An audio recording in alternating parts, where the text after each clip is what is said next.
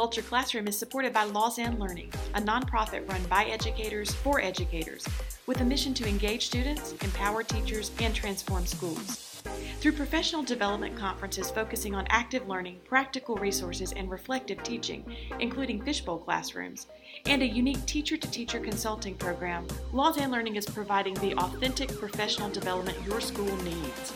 Visit them at lausannelearning.com today to find one of their active learning conferences near you and to learn more about changing education from the ground up.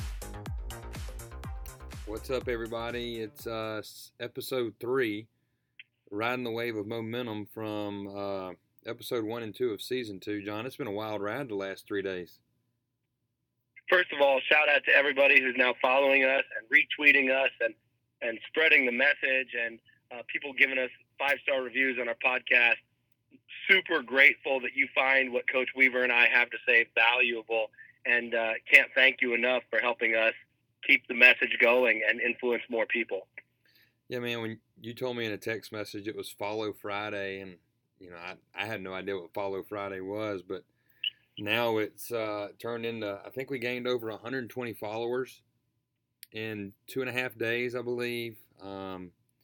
Just it's spreading the content, the influence that we wanted to have at the beginning of the year in January, and now you're seeing that manifest in a product that people want to listen to. And man, we're blessed to see this thing getting off the ground and starting to grow some wings, and no telling where it's going to fly to, but it's fun. I think we enjoy it, and it's one of those things, JT, that the more people reach out to us and tell us what they want to hear, I guess it's easier. It's as easy as it comes, because this is what we do every day. Well, and that's just it. It's authentic. You and I live it. We're not just researching concepts and then talking about them on the fly. You and I are in the trenches. And these other coaches that are following us, they're in the trenches. We're all looking for something to give us a comparative advantage, and I'm just grateful that people find what we have to say together valuable. No doubt.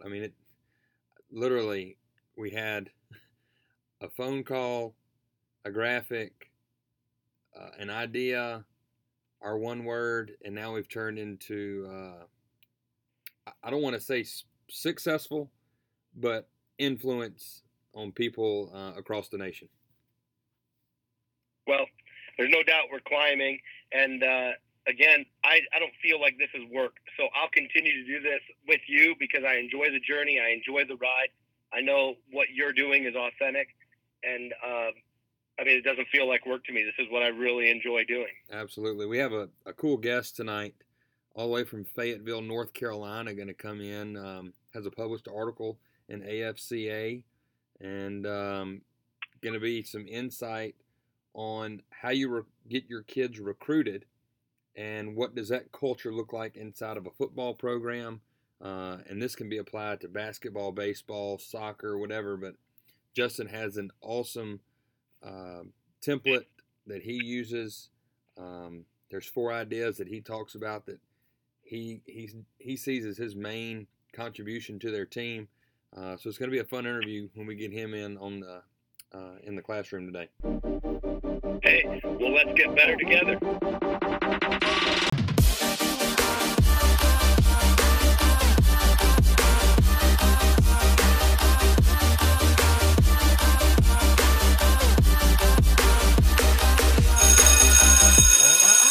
right, JT, in the classroom today, we're going to talk about creative tension. Now, you sent me a cool graphic that you did with your master's, and I want you to tell our listeners more about what creative tension is, where it comes from, and how to apply it. All right, great. It's one of the things that I really liked right away in my master's program. One of the first classes I took, we talked about it.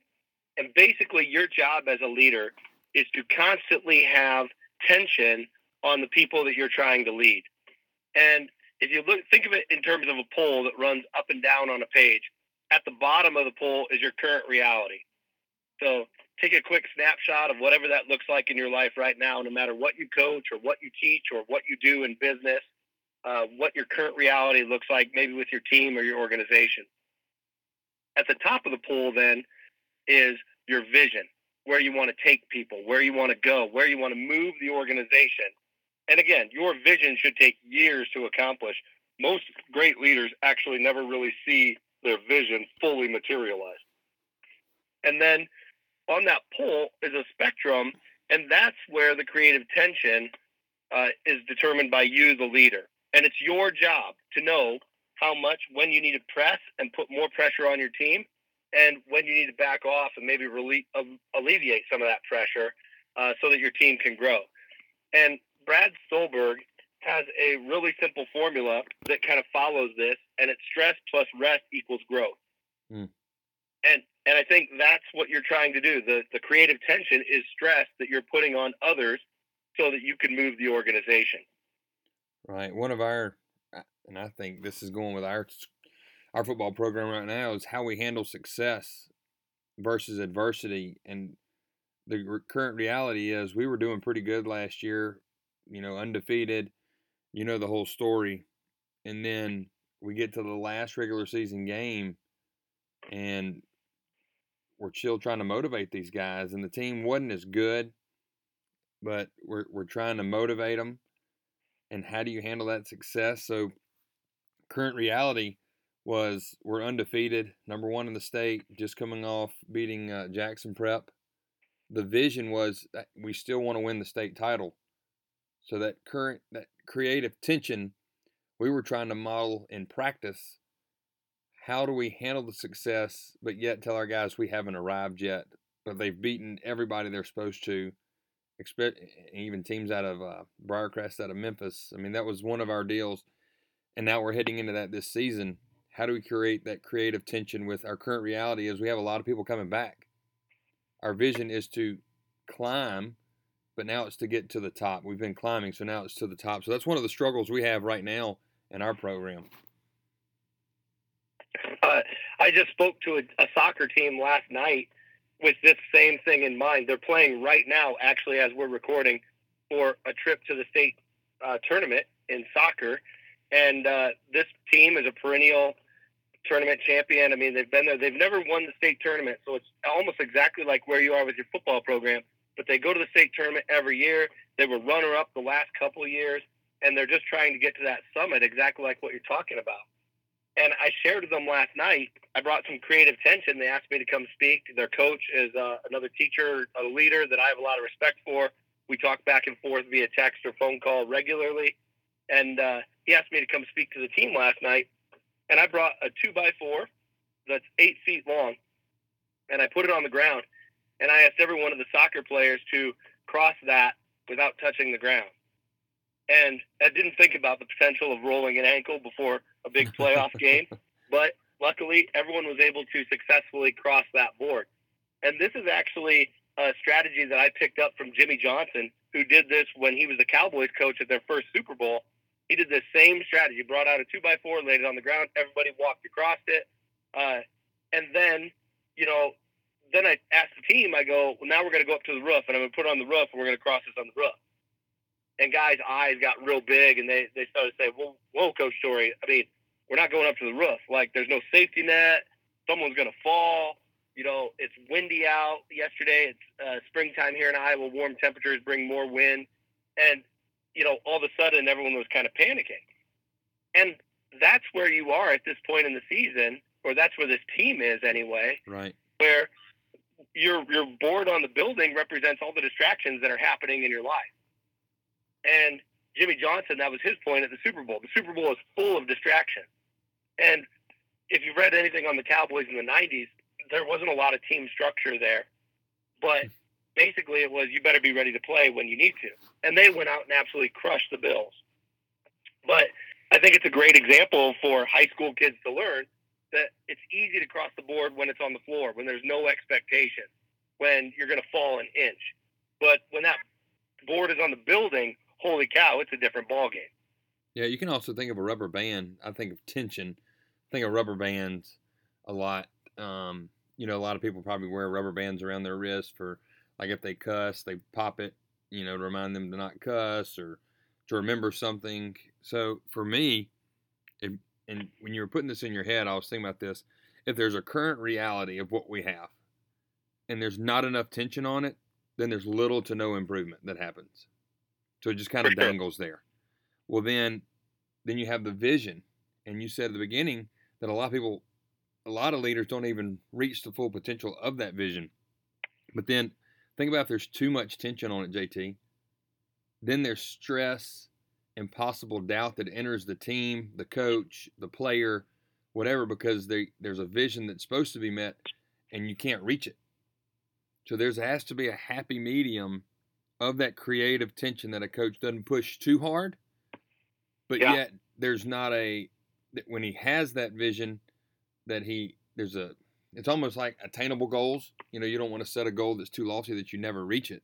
Same thing with the tension. You don't want to stress a vision so far out there that your kids press to have the result happen, but yet you don't want to underachieve and sell them short to where the rubber band's just kind of dangling. So it's a happy medium. So coaches, if you're listening, there's no easy way to have creative tension, but I think there's ways that you can create it within your program. Go ahead.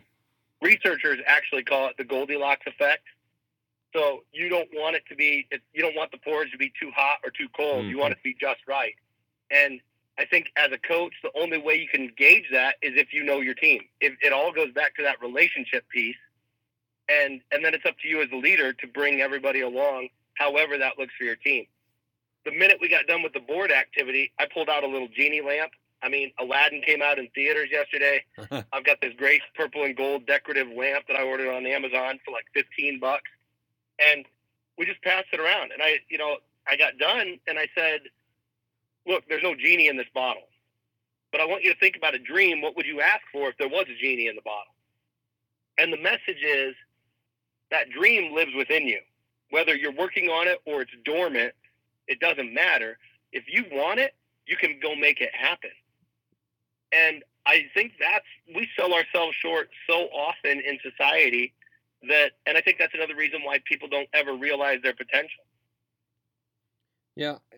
I'll talk about our track team. In 2017, we weren't even supposed to win. And you talk about creative tension. I literally told our guys, JT, we're not going to win. We were sitting on the turf right by the track, and it was 2 days before the meet. And I said, look, guys, we're going to try and win the next there's a state championship, and then there's an overall. It's the craziest thing ever. So we were going to play and run and jump and throw for the D1 state championship. Well, I sat down with my team and I said, there's no way we're going to win. Now, that wasn't a tactic to say, hey, I need you to perform better. I literally thought that we couldn't perform as well as we needed to because of what we did that whole season. Little did I know that motivated them. And they said, we won it in 2015. Why not win it again? So we go to the field event day, and they blow it out of the water. We're up about 24 points out of the field events going into Saturday's running. So here I am, the best coach ever who told their team they're not going to win, to now that they put themselves in a position to win. So now my creative tension for them is the vision was, hey, let's go compete the best we can, instead of saying, all right, now we have a chance to win. You've done better than you've ever done this whole season. So that current reality was, we're not that good. Then in 24 hours, the current reality turned into, we could win this track meet. So then the vision changed, and we ended up winning. Brilliant. And it was fun. It was one of the greatest ones. 2019, this one that we just won this past year, was great. But 2017, we had no chance to win, and it came down to the mile relay. And those guys knew without a doubt what the vision was for our program was, we're always going to win or compete in the mile relay, which is the last race of the day, whether it's run at 5 o'clock in the afternoon or run at midnight at a track meet. We're going to run that and perform at our best. That's what it took to win the meet. So they knew the vision, but the current reality constantly changed that week. And ultimately we won it. So that was pretty cool. Well, and I think it comes down to Joshua Medcalf writes in Chop Wood, Carry Water about surrendering the outcome.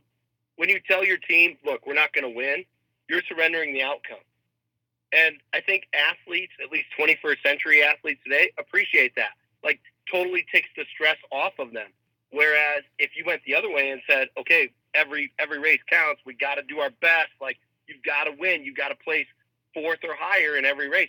All of a sudden, how many times have we seen people crack and crumble because they aren't mentally prepared for that kind of pressure? Yeah, a lot of pressure put on. And we're talking about high school kids, 16, 17, 18-year-olds, who have a lot of other stuff going on with social media, girls or guys, whatever you coach, homework, home life, and then say, hey, I need you to perform better than you've ever performed in this next race. I mean, things are things. I mean, a quarterback is only as good as his training. So I never want to tell a kid to go do better than you've ever done. Just do what you're coached to do and give me your best effort. And if you can be satisfied with that as an individual, well, now you're going somewhere. So surrender the outcome and just do your best. John Perry talked about that in episode 2. They're going to do their best. Yeah, they like winning, and they're going to celebrate it if they win. But surrender the outcome of whatever it is you coach and just say, hey, guys, girls, I want y'all to do the best that you can do in this next race, in this next quarter, in this next play. That's it for me. Just give me your best. Yeah, and we'll deal with whatever comes our way. We'll deal with it as it happens. I mean, Right. How many times in a game has it been 3rd and 3, and I've lost yards on a run, you know? And then everyone after the game, well, why'd you call that on 3rd down? Well, damn it, I wanted to lose yards. You know what I mean? Right, that's what I was going for. I was hoping to put us in 4th and 6. That's what I was going for.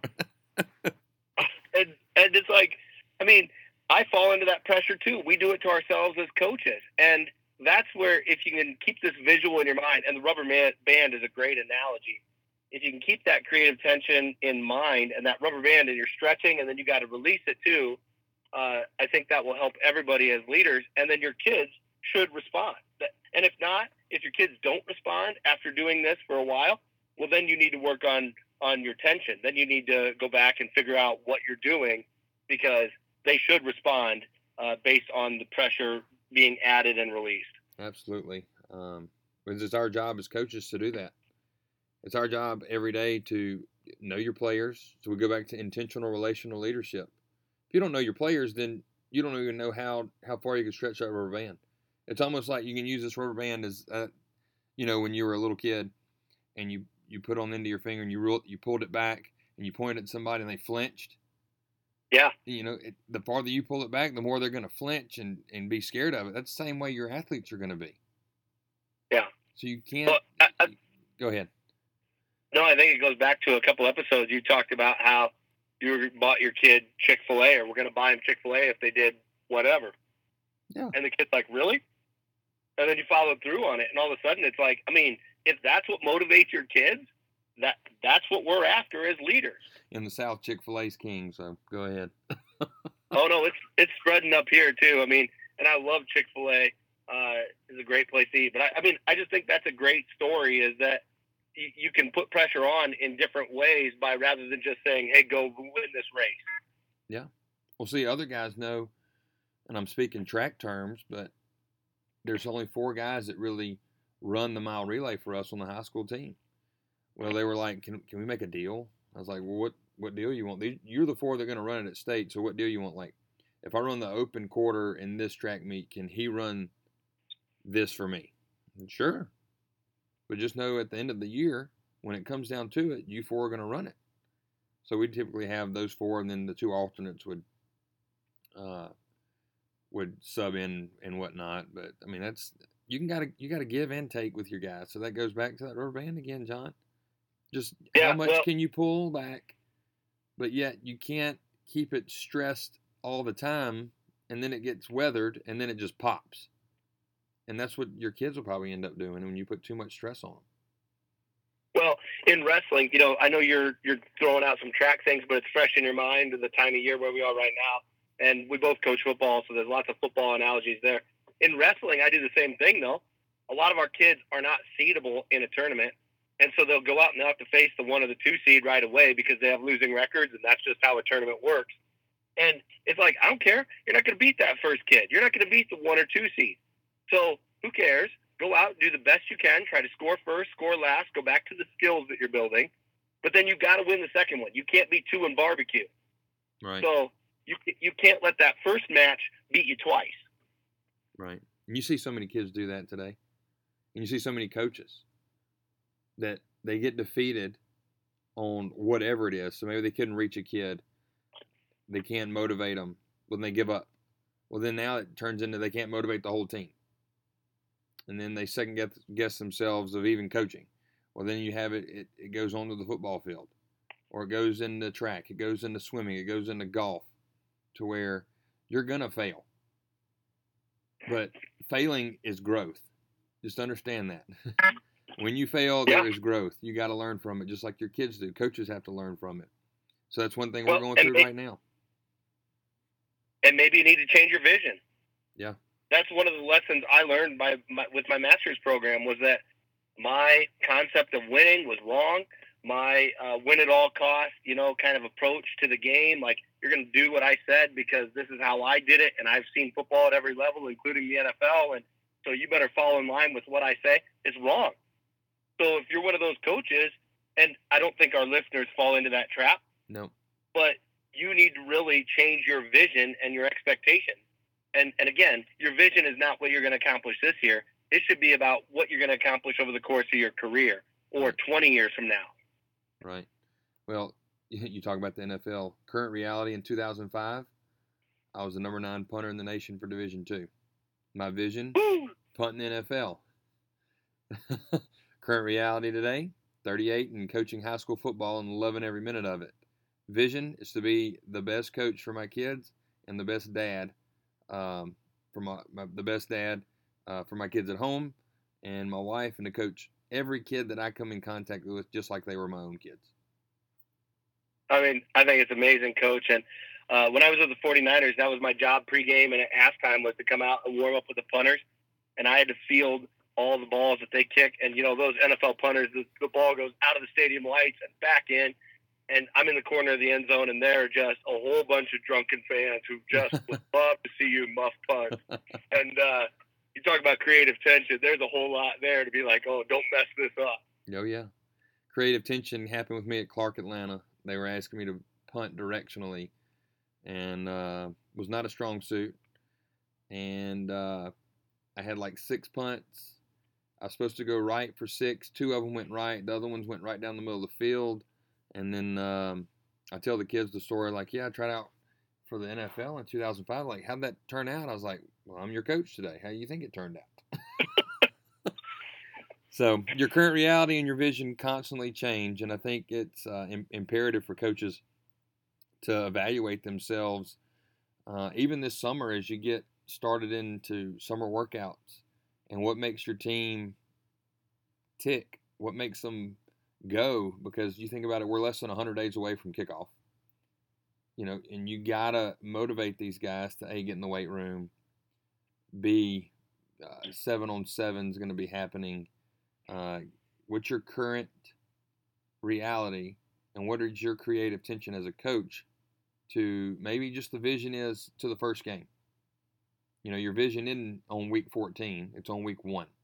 Or maybe it's current reality is we start Monday or Tuesday since it's Memorial Day, and the vision is how can I motivate my team between now and next practice or a week from now? So I think it constantly has to be adjusted.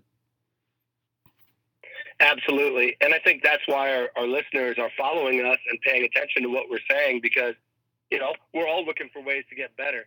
And it's one of the reasons I really enjoyed this time that we share together. We have a cool guest about to join us all the way from Fayetteville, North Carolina. He reached out to us via DM and just did some research on him, JT. And this guy's had an article published in AFCA.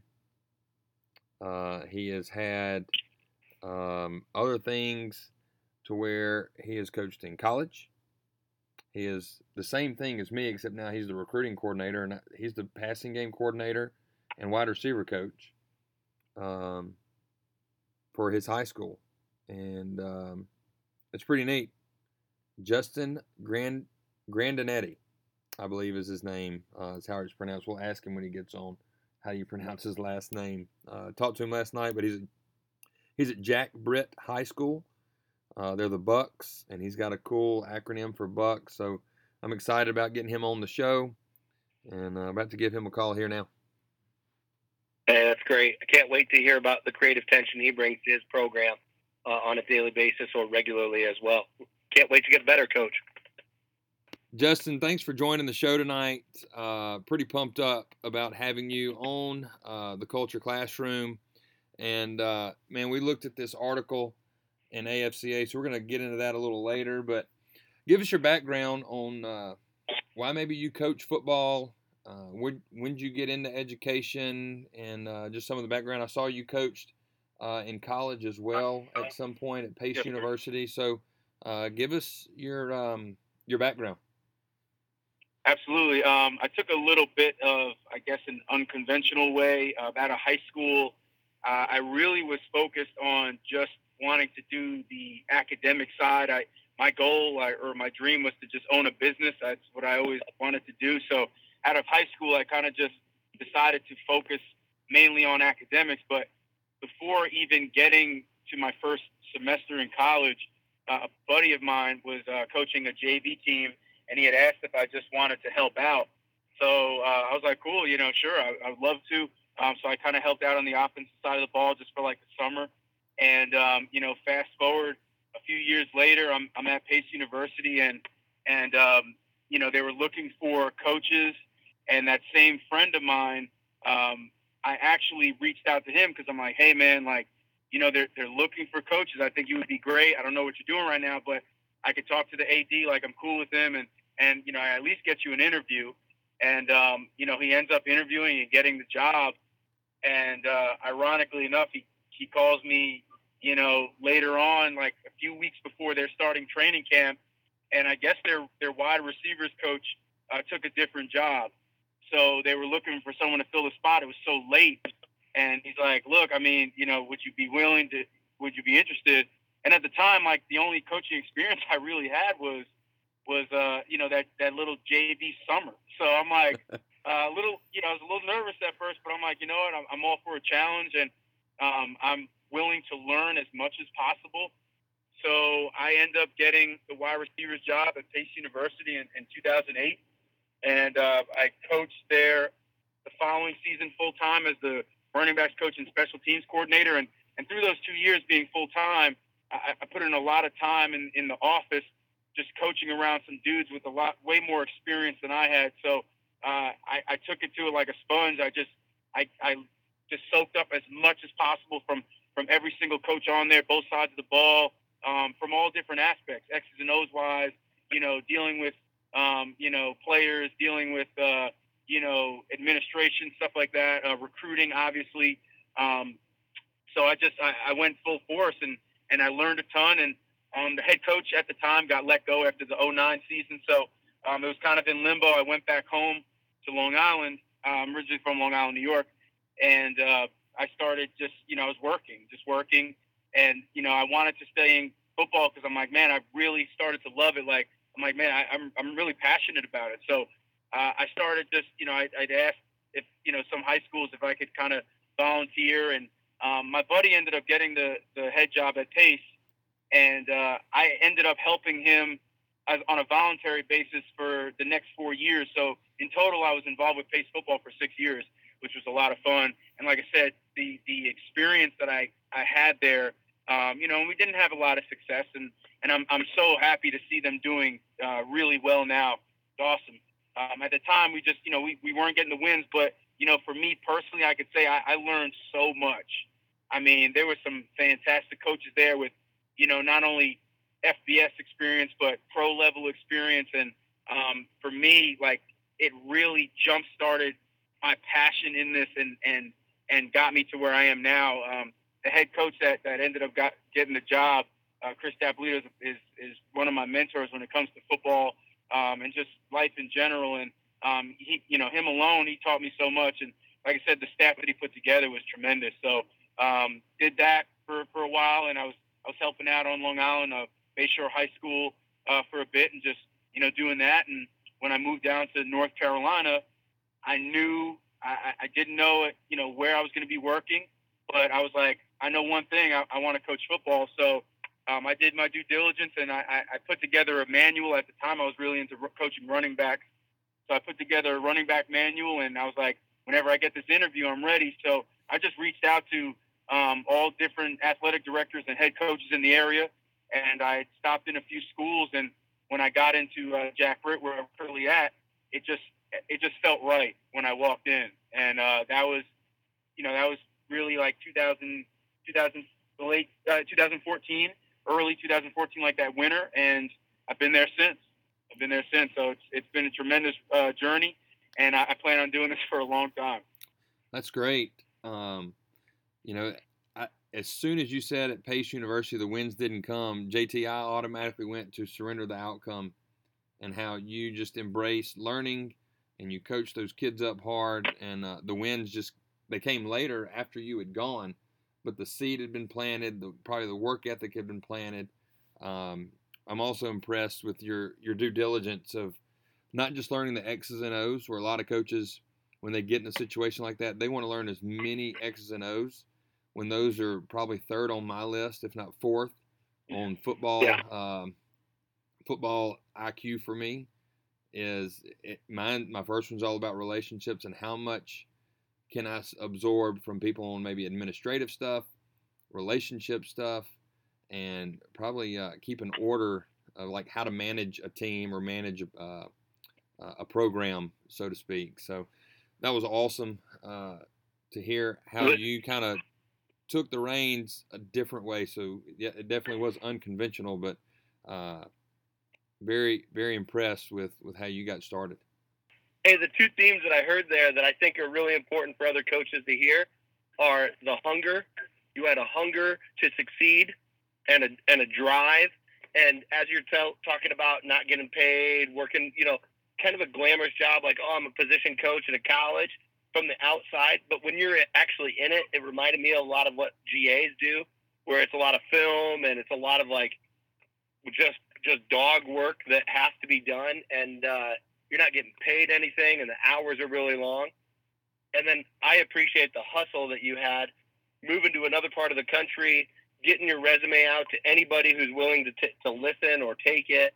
I think those two things are what give you drive or credibility now that you've established yourself as a coach. No, absolutely. And it's funny too, because like when I got that job at Pace, I was a position coach, and of course, like they had GAs lined up, but I once again, I didn't really have a ton of experience. So I'm like, you know what, I'm going to just do everything the GA does. And I'm going to work with the GA, like primarily, like I'm going to do everything that he's got going on. And I'm going to put as much work in, because that's the best way I'm going to learn. I remember sitting in the head coach's office. I mean, cutting up film where, we call like DNFing, like it was, cutting, starting and stopping it kind of deal, and tagging it. I mean, all that stuff, or I'd be, with the offensive staff. And I mean, we're breaking down film by hand, and I'm the one writing everything down. But I'll tell you this, like doing that really helped me retain all the information. I mean, to get into a playbook that was pretty extensive with a lot of formations and motions alone, and I tell my players this now. I mean, for me, what helped me was like writing it down. I remember sitting there, with these formations, and I would draw it like 10, 20 times until I couldn't get it wrong. And yeah, I mean, it took time, and I dedicated a lot of time, and there was long days in that office, and just long days period, but it was worth it to me. I love it. I've never been a complacent type. I'm always looking to learn more. So, anybody who's willing to teach me, I'm all for it. And if I can give back in the same way, I got you. So, it was a lot of work, but totally worth it. Well, Coach, going into your AFCA article, as I read it, I think I read it twice. I read it once last night, and I read it again today, and pulled two things out of it that stuck out to me. But one of them was your position and what you feel you're responsible for, those four things you feel responsible for. So I'll say this, at our school, We have guys. We have 42 schools or 43 schools from Division I all the way to junior college come through our campus this spring. The current left tackle at LSU, Sadiq Charles, played for us. The former starting center for Ole Miss, Sean Rawlings, played for us. We have a guy playing at Old Dominion right now. We have a guy going to Navy. So we have those big schools come through. Washington State just came through Thursday and looked at our quarterback. So we, similar to y'all, have Jack Britt probably has a bunch of people that come through looking for talent. So how do you distinguish, guys, and you said you're a recruiting coordinator. What does that look like inside a day-to-day operation with you? And then talk about the four things that you're mainly responsible for with your program. Sure. So, part of the day-to-day operation, actually, let me backtrack. Originally, I had reached out to our head coach in regards to becoming the recruiting coordinator because, number one, I just felt like one of the things that is sometimes lacking is just the understanding of the recruiting process from the student athlete and their parents. I always thought that was something that, they didn't have a firm grasp on unless you actually been in it before, trial by fire kind of deal, or you did your research on your own. So I wanted to make sure that our kids were fully prepared and their parents were fully prepared for the recruiting process, and they can handle it the best way possible to give themselves the greatest opportunity of playing at the next level if that's what they wanted to do. So when I reached out to our head coach in regards to that, I put together a little PowerPoint just to kind of present, and this is what I was going to do. And, that was one of the main things was like, hey, I want to educate them on the process. So that was first and foremost. So what I do is I kind of, I bridge that gap in a sense. I make sure our guys are prepared, for that opportunity, web coaches, camps, visits, things like that. And then I also prepare the college coaches and make sure they have everything going on too. So part of my day-to-day operations really is, first of all, I have, our prospect list put together. And I originally started just kind of doing it like separate lists. So I'll have like class of 2020, class of 20. So then I ended up putting it on one spreadsheet and just kind of broke it down by class.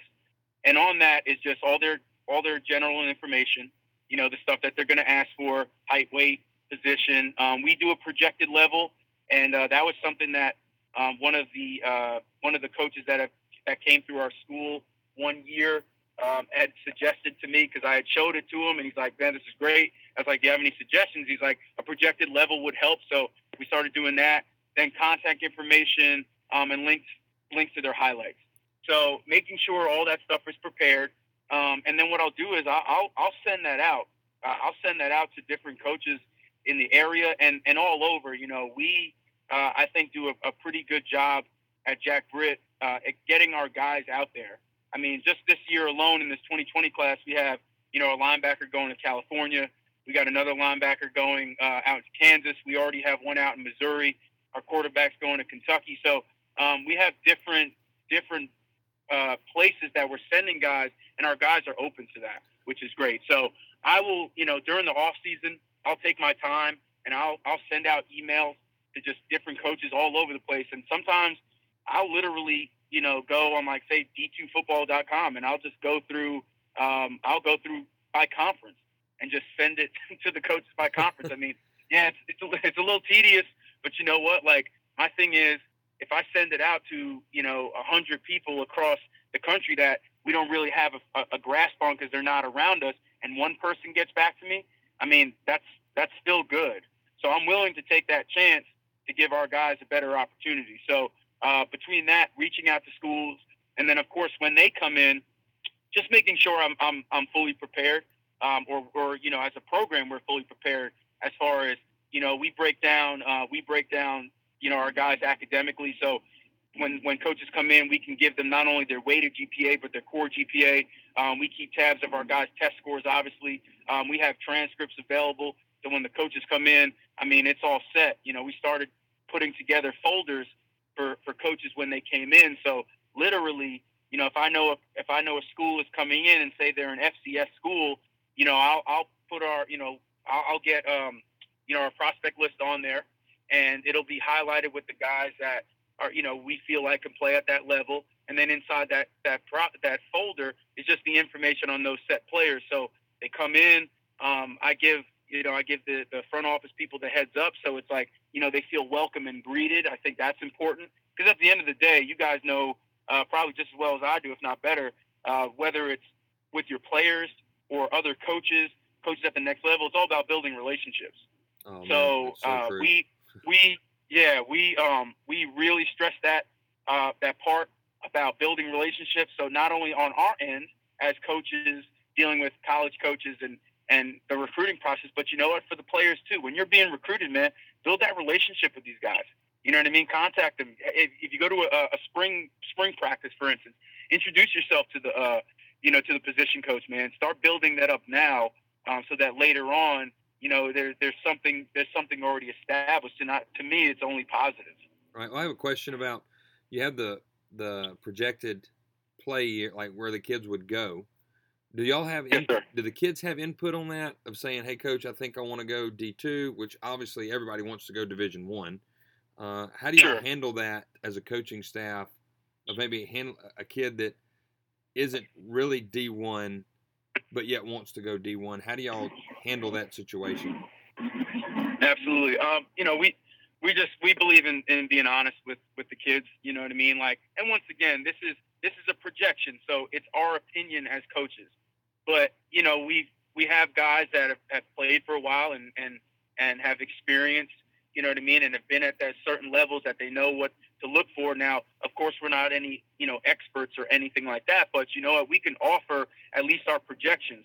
So yeah, sometimes there's certain conversations that you have to have with kids. I mean, not really, honestly, not too often from what I've had to deal with. They respect our opinion, and we go from there. But at the same time, if we have, say, like, if we have a kid who's projected Division II, for instance, when we're giving our spiel about, picking the right camps, one of our suggestions is, hey, all right, you may be a D2 player, get your D2 camps in, but you also go for one. We feel like it's good to, so say I pick 2 D2 camps. I may go to one above me as like my reach school. Hey, so I go to a Division I camp. Cool. And then I go to a fallback at D3. So now you're covering your bases anyway. Right. So sometimes those guys will go to those camps, say the Division I camps, and you really kind of see, all right, these are what Division I athletes look like, and they can kind of base it there. Their parents are there too. So, it gives you a firsthand look on, can I handle this level? Am I at this level, or were the coach's projections right? We're not perfect by any means. We do our best to be as honest as possible and give the best outlook, but that, no one says that, hey, a kid could go to we have him projected at D2, all of a sudden he goes to a Division I FCS camp and really rocks it, and dude, that would be awesome. Right. That'd be awesome. It's just the coaches on our end that have the input on the projections. Talk about your role with the parents, because I think our listeners out there, that's a huge frustration right now with the 21st century athlete, is you almost have to coach the parent the same way you're coaching the kid, because who knows what message getting outside of the program. Tell me about how you kind of keep parents on your good side. Oh, no doubt. Absolutely. So first and foremost, we will hold a recruiting meeting, and it's open to the athletes and the parents. And in that recruiting meeting, we go down. We present a PowerPoint to them that has basically breaks down the recruiting process for the most part. We talk about what the athletes are required to do. We talk about what the coaches. So as high school coaches, what we're required to do, and then what the parents are required to do. So we break it down. We talk about the different aspects of it. We'll even have 2 of our guidance counselors come in. One talks about the financial aid aspects, all the FAFSA and things like that. The other one talks about the eligibility center. So we're covering all the bases. So I think right off the bat, when we go through all that stuff, and the parents are seeing, wow, like they're kind of on top of their stuff. And they're really doing a lot to make sure, like our kids are getting the best opportunities, it kind of eases a lot of, say, maybe future tension, because they know like the kids are being taken care of. You know what I mean? So that off the bat helps. And then for me personally, you know, and the rest of the coaches as well, you know, we will constantly, you know, be open for the parents if they have any questions. So it's always like an open door thing. Like, you know, they know with me, I mean, being the recruiting coordinator, obviously I'm at the, you know, I kind of head everything in a sense. So whether it's myself or the head coach, I mean, you can reach out to us and ask us any questions whenever you feel like it. And, you know, sometimes there are some honest conversations with them. And I have, like, for me, guys, I don't know. I mean, I have no problem doing that. Once again, I build relationships with the parents as well, you know, just like the other coaches. So it's like when those relationships are there, we can maybe have a quote unquote more difficult conversation at times, there's not that tension there because of the relationships we have. So they understand, like they see the work that we're putting in for our guys, and they know that our kids are in good hands. Not only are they being, and here's a big one that they love, is the fact that, you know, one of my duties as the recruiting coordinator is I monitor the grades. So I'm checking these guys' grades on a weekly basis. So whenever you talk about academics, the parents perk up and they're like, they start clapping, and the kids are like rolling their eyes or shaking their heads. You know what I mean? So, you know, that alone, it certainly helps. Absolutely. So knowing that academics comes first, and we happen to be very blessed to be at a school that's one of the higher academic schools in the area, they know that their student athletes' academics comes first all the time. Yeah, that's like two of our kids. Yeah. Two of our kids this past year, you spoke about academics. Our senior ACT score was like 25.98. Wow. Yeah, it was pretty high. So our valedictorian was our middle linebacker who's going to play at Mississippi College, a Division II school. Our salutatorian is our left guard who's going to Navy. Wow. So, you know, you speak high on academics and you're just like that. I mean, if parents you say the word academics, their ears perk up and you say, oh, and then they can go play football. Oh, and then academics is going to pay some of that. And my kid doesn't have to pay. And you know about the D2 scale and how they only have a certain amount of scholarships. But the relationship building, Justin, is huge. Not just for the athlete. Where 10 years ago, coaches wouldn't even say a word to a parent. Like, hey, don't even step on the practice field. Where now you better be welcoming them in, you know, so you can have those tough conversations of saying, hey, you know, Joe has the potential to go to Colorado, but, you know, he's really only looking at going into, you know, Austin Peay. So, right. You know, those things like that. But, you know, the relationship building is huge, especially with JT and I. We talk about relationships and how you build those relationships every day. Well, and what I appreciate about that, so it's kind of like that relationship umbrella, where you kind of run this thing like your animal, you evolve, so because of all the work that you do. But think about all the relationships you have to have in order to get recruited. You got to have a relationship with the player. You got to have the players involved. You got the guidance counselors involved. You got the universities involved. You got your administration and coaches that you're all. I mean, you have to be really good at building relationships with all walks of life. That's in the position that you've got. Absolutely. And, you know, it's just how it happens. Like, I've always been that type of person. Like, I'm a very outgoing person. I like making connections.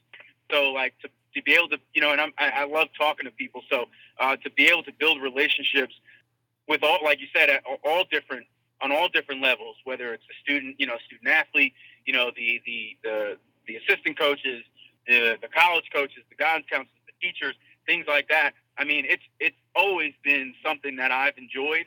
So I use it to my advantage. I mean, I've been good at it, you know, and that's, I mean, not to sound any way, like I'm just confident in my ability to you know, really connect with somebody and build relationships. And I use that to our advantage to help our kids out, you know. So that's something that I've always loved to do, you know. So that certainly, I mean, Go ahead. So as a published author, I know how hard it is to to get your work to a high level and to get it polished and then to have it in print so that it's out there for the world to judge. And the AFCA would not have published you or your work if there wasn't a lot of merit behind it. So I have a lot of respect for what you're saying. Well, thank you very much. I appreciate that. It was, like I said, one of the really, really, really cool opportunities I've ever had in my life, and I'm still incredibly grateful for it. I'm reading this thing on your article, and it's about thank you letters. So I write thank you letters. I say thank you, good luck letters to my players every week. So you write letters to every coach that comes into your program to recruit one of your kids. Yes, sir. It takes some time. You got some writers. I bet you get writer's cramp. Oh, no doubt. And I actually, I recently, and I'm I'm in the process of doing them now. I've sent out a few, but I have peer helpers during some of my classes. And my first peer helper, she was awesome. I had her just write down the coaches' names and the addresses on the envelope. So that was one less thing I had to do. But that's right. The letters itself, that comes from me. I would never have someone else do that, nor would I ever type it up. Once again, the coach that I was with at Pace, Chris Dapolito, told me this a long time ago, and I mean it's very true. But just a handwritten letter just means more. It actually takes time out to do that. You know what I mean? They see that as you gave more effort. So I believe that's always a phenomenal thing to do because it shows that like I said, you're taking the time out and giving the effort to just say thank you for them stopping by. I mean, they're just doing their job essentially, right? But we are incredibly grateful because no one says that they have to stop by our school. That's right. We have some really talented student athletes, no doubt about it. And I believe just about every school in the country should stop by because I believe in our student athletes that much. But no one says you have to. So the fact that they're willing to take time out of their schedule and their busy day, especially like on the road recruiting, I mean, every stop is crucial. Every minute is crucial. I want to just say, hey, you know what? Thank you. So I'll write a letter, and it's always personalized as far as like I'm not just writing the same generic response. I don't believe in that. So yeah, sometimes you gotta, sometimes you write a little more, sometimes you write a little less, whatever. But it's to me, it goes a long way. I had a coach that I wrote one for, and I saw him at the Glacier Clinic, and I was excited to hear him speak. And he's like, hey coach, he's like, hey man, I wanted to thank you for that letter, man. That was awesome. And like to me, that just made me feel so good. Like for him to even remember that and to say that to me, and I was like, well, that's exactly why I'm doing it. So yes, I'll take the time out. And I will write the letters out, and I will thank them for coming to our school. And obviously we look forward to having them back. And then, once again, we'll actually send out more letters closer to like the season, like towards the end of summer, and we'll include our schedule in there just in case like a coach can, if he can come down and make a game or something like that. And we wish him luck. We wish him the best of luck on the season. Right. Well, Coach, that's great. JT, it sounds like Justin has intentional relational leadership going on at Jack Britt High School. Oh, for sure. And hey, don't discount the work that you're doing, teaching kids how to handwrite letters or address envelopes. We talk about 21st century skills in education. Well, that's a 20th century skill that kids don't even know about it. No doubt. Well, no doubt. It's funny. You gotta go through things like that with them sometimes. You know what I mean? It's like even like I'll have kids and they'll ask for say paper sometimes. So I say, hey, go to the printer and just grab a couple pieces out. You don't know how many times a kid has walked over there and grabbed out of the wrong compartment, and I'm like, oh my gosh, like I forgot, like you don't really have to use that stuff. Yeah, it's funny. They work in 180 characters, and if they can put a picture on something, so anything outside of that realm, they're lost. So they need you badly, and we appreciate everything you're doing at Jack Britt, Coach. All right, before we get off, we talked about creative tension and sure. The current reality with your team versus the vision that you want to take them to. What are some ways that you create creative tension with your wide receivers at Jack Britt? Tell Absolutely. us about the acronym. Sure. Which one? You want me to start with that, or you want the creative tension one? Well, when I think of vision, I mean, I think of like that acronym, what it stands for, your core values, like the principles that you instill in your kids every day, and then tell us about ways that maybe you help reach that vision. Sure. So, the Bucks thing is something that we created just solely based on we wanted to put some graphics together, kind of like consistently. I think building yourself up, like especially like building a page up or something on social media, you got to be consistent with where you post so people like look forward to stuff. So I know 1,000,001 people post, motivational quotes and things like that. So I kind of went with, we went with that same, in that same avenue, but we created an acronym to go along with it. So, we're the Buccaneers. So for those posts, Bucks, BUCS, and it just stands for building up community spirit. We look to just, get these uplifting quotes, these motivational quotes out there to start someone's day. We sometimes post it once a day in the morning, or maybe, once in the morning, once in the evening. So if someone could just look at it and be like, man, like, that's awesome. Like that kind of gets me going, and they can kind of just feel better about themselves for the day or whatever the case would be. Sometimes you never know who just needs to see or read something uplifting. And, for us to be able to do that, we maybe don't have 100 people looking at it, but I mean, even if one person looks at it and gets likes it, it's pretty awesome. So, we love doing that. We love giving back to the community. We love, keeping a positive atmosphere and energy. We're all about pushing each other. Like a lot of the quotes, lately, it seems like are just about, continue to push and, never give up and just, whatever you get knocked down and just keep going. We're big on that. I know the receiver group, for instance, one of my main focuses this spring was literally, I really wanted to build up the mental toughness of the position. I believe if you have that mental toughness edge, that's a huge advantage to have in the game of football. And I feel like, especially at the high school level. So to do that, one of the things that, I tend to do is we don't jog out there. So like if we're going through a line of drills, if I have our guys doing catching drills and, receiver catches the pass and he tosses it back to me and he's jogging back and he has to jog all the way until we get back to the very end of the line.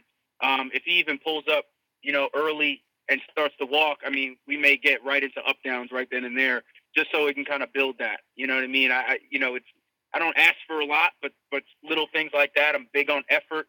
I think effort is always huge. If you constantly give, relentless effort, great things will happen. That's one of the things. Another thing we started really doing, which I liked, we just condition. I think conditioning is good, but what I do, guys, is like we'll do, say, half gassers at the end of practice. And there's been a few times where I've had our guys line up and I say, we're gonna do our half gassers. You let me know when you're done. I don't give them a number. I don't say, hey, you got to get 6 in, you got to get 10 in, you got to get 20. I say, you let me know when you're done. And I usually have, like, the first time I did it, and one of our assistant coaches, also our wrestling coach, gave me the idea, and I had a number in my head, and they just got to it. So the number in my head was 10. I guess I was reaching high, but I'm like, man, if they can get 10, I'll be happy. So we get to 8. They're still going. Some of the guys are struggling a little bit, but they get to 9, and I'm like, okay, like this is pretty good. They get to 10, and I'm like, cool. Like I'm thinking they may be thinking, hey, 10's a round number. We can just stop there. They ended up going to about 4. I think they went to 14, and some of the guys were still like, let's go, and then a couple of them were like, So I called them up, and they said one of the group leaders was like, hey, coach, I think we're gonna stop there. So I'm like, you know what? That's I'm thinking like that's cool. That's fine. So I blow the whistle. I tell them to come up, and I'm talking to them for like a split second, and before they could even like catch their breath, I'm like, all right, right back on the line, one more. And they did it, and they busted it out, and I brought them up at the end, and I explained to them first of all that I was very impressed that they made that much because I had the number in my head they exceeded. But more importantly, I painted out the lesson that we taught them, where certain things just fly at you sometimes. Like things just change out of nowhere, and you have to be able to be willing to react and change with it. So yeah, you thought you were done, but we threw a wrench in the mix. Let's see how you react to it.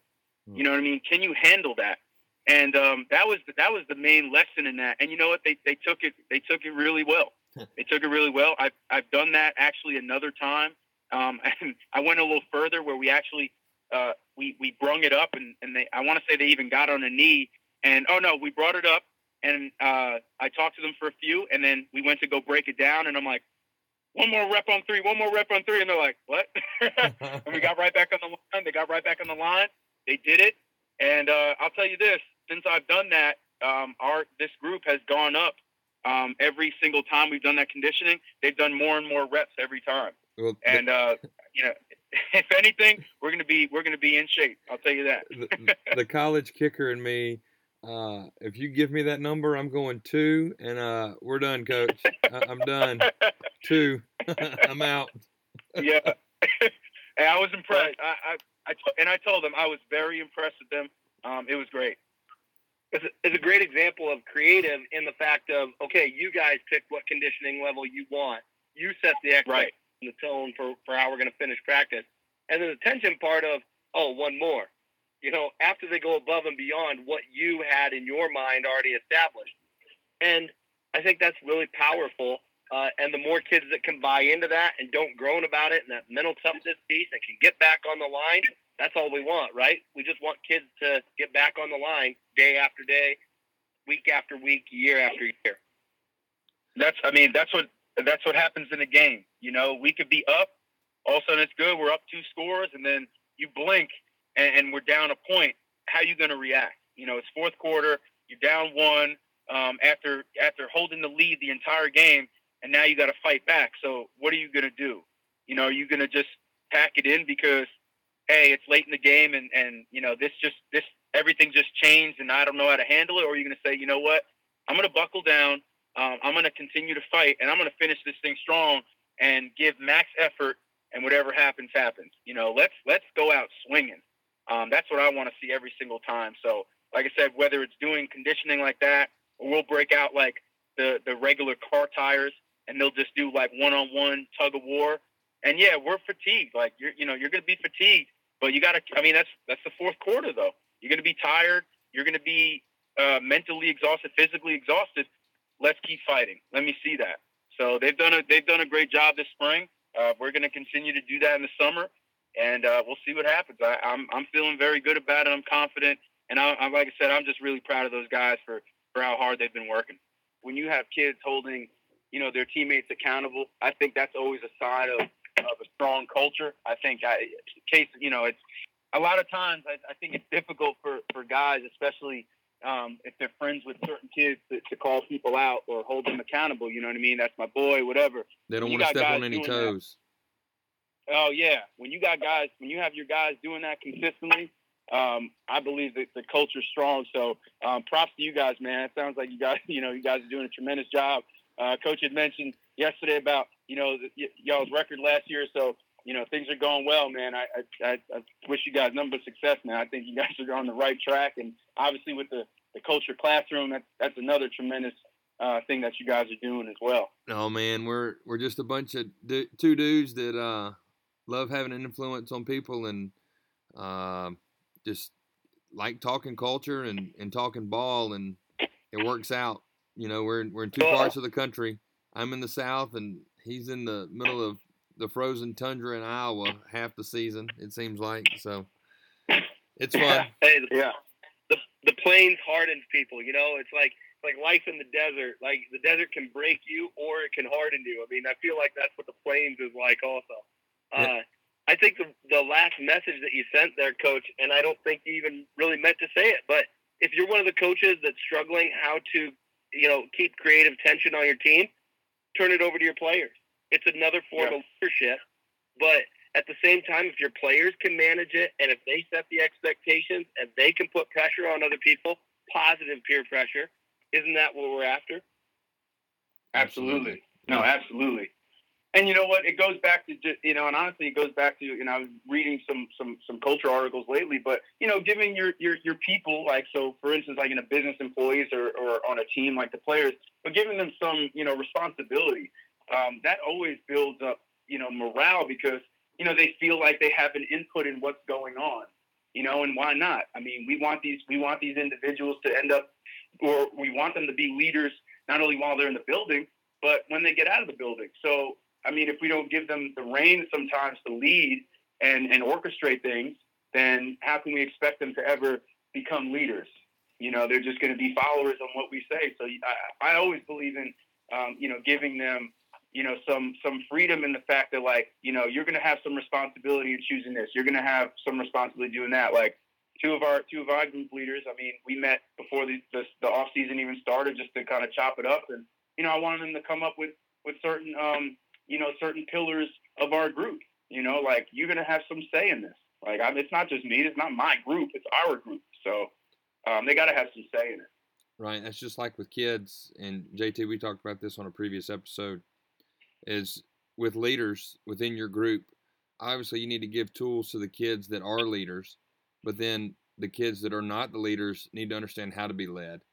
And that's why it's huge to have those leadership talks and understand and identify who your leaders are of your group, and then obviously of who your team as you go in and year out. Whether it's a senior or junior or a sophomore, it doesn't matter. No, absolutely. And to have those talks and to have those classes, and that was something that we implemented this spring with some leadership classes. It was really good. I mean, can't teach leadership in 6 weeks, but at least we got something in the time frame that we had allotted. And we had the opportunity to go in there and teach these guys certain leadership traits. And being in a military town, we have one of the largest military bases here in Fort Bragg. I mean, there's a lot of military personnel. We have a few guys on staff that were former military. So to have those guys come in and teach some classes, I mean, some of these guys have led, thousands of people. So for them to come in and offer insight on leadership, I mean, who better to ask? Who better to teach these classes? So it was a lot of fun. The guys got some stuff out of it. And to watch, some of these guys implement it in their daily, their day-to-day life, especially down the stretch of the semester, and for that to work for them positively was really cool to see. And it was just awesome to be around it. I learned a lot from it. Yeah. Well, Coach, that's going to do it for us tonight.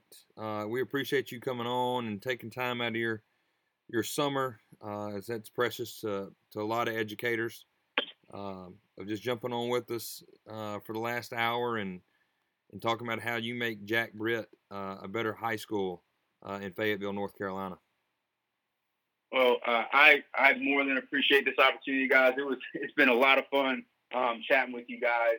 And I continue, I look forward to continuing to just build relationships with you two and talk about whether it's culture or football or whatever the case may be. I really appreciate you guys, and this has been a lot of fun.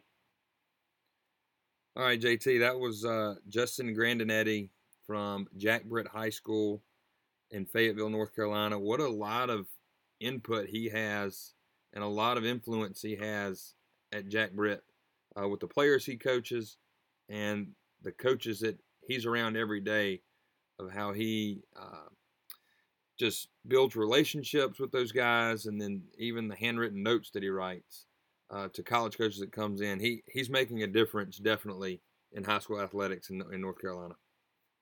Absolutely. Great promoter of the game, great promoter at all the different levels, and then bringing them all together. I mean, that takes a really unique skill set.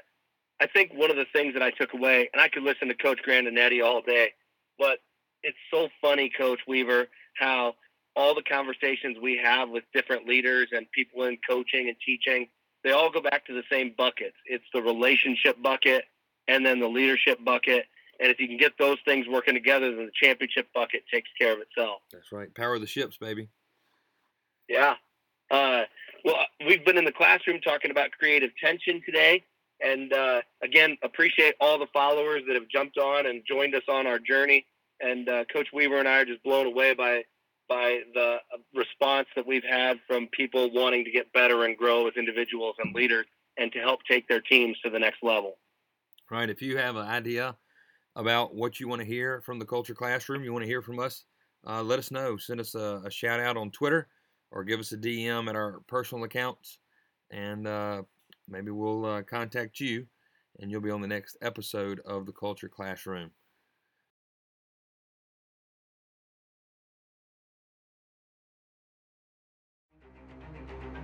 GameStrat is the #1 choice for football coaches looking for the most reliable and advanced sideline replay system on the market. More coaches are switching to GameStrat because it simply works when it's supposed to work. And unlike other systems, GameStrat is simple to set up and use, delivers the fastest video transfer times in the industry, gives you the most tagging capabilities, and has the best game day support. Choose GameStrat for your game day needs.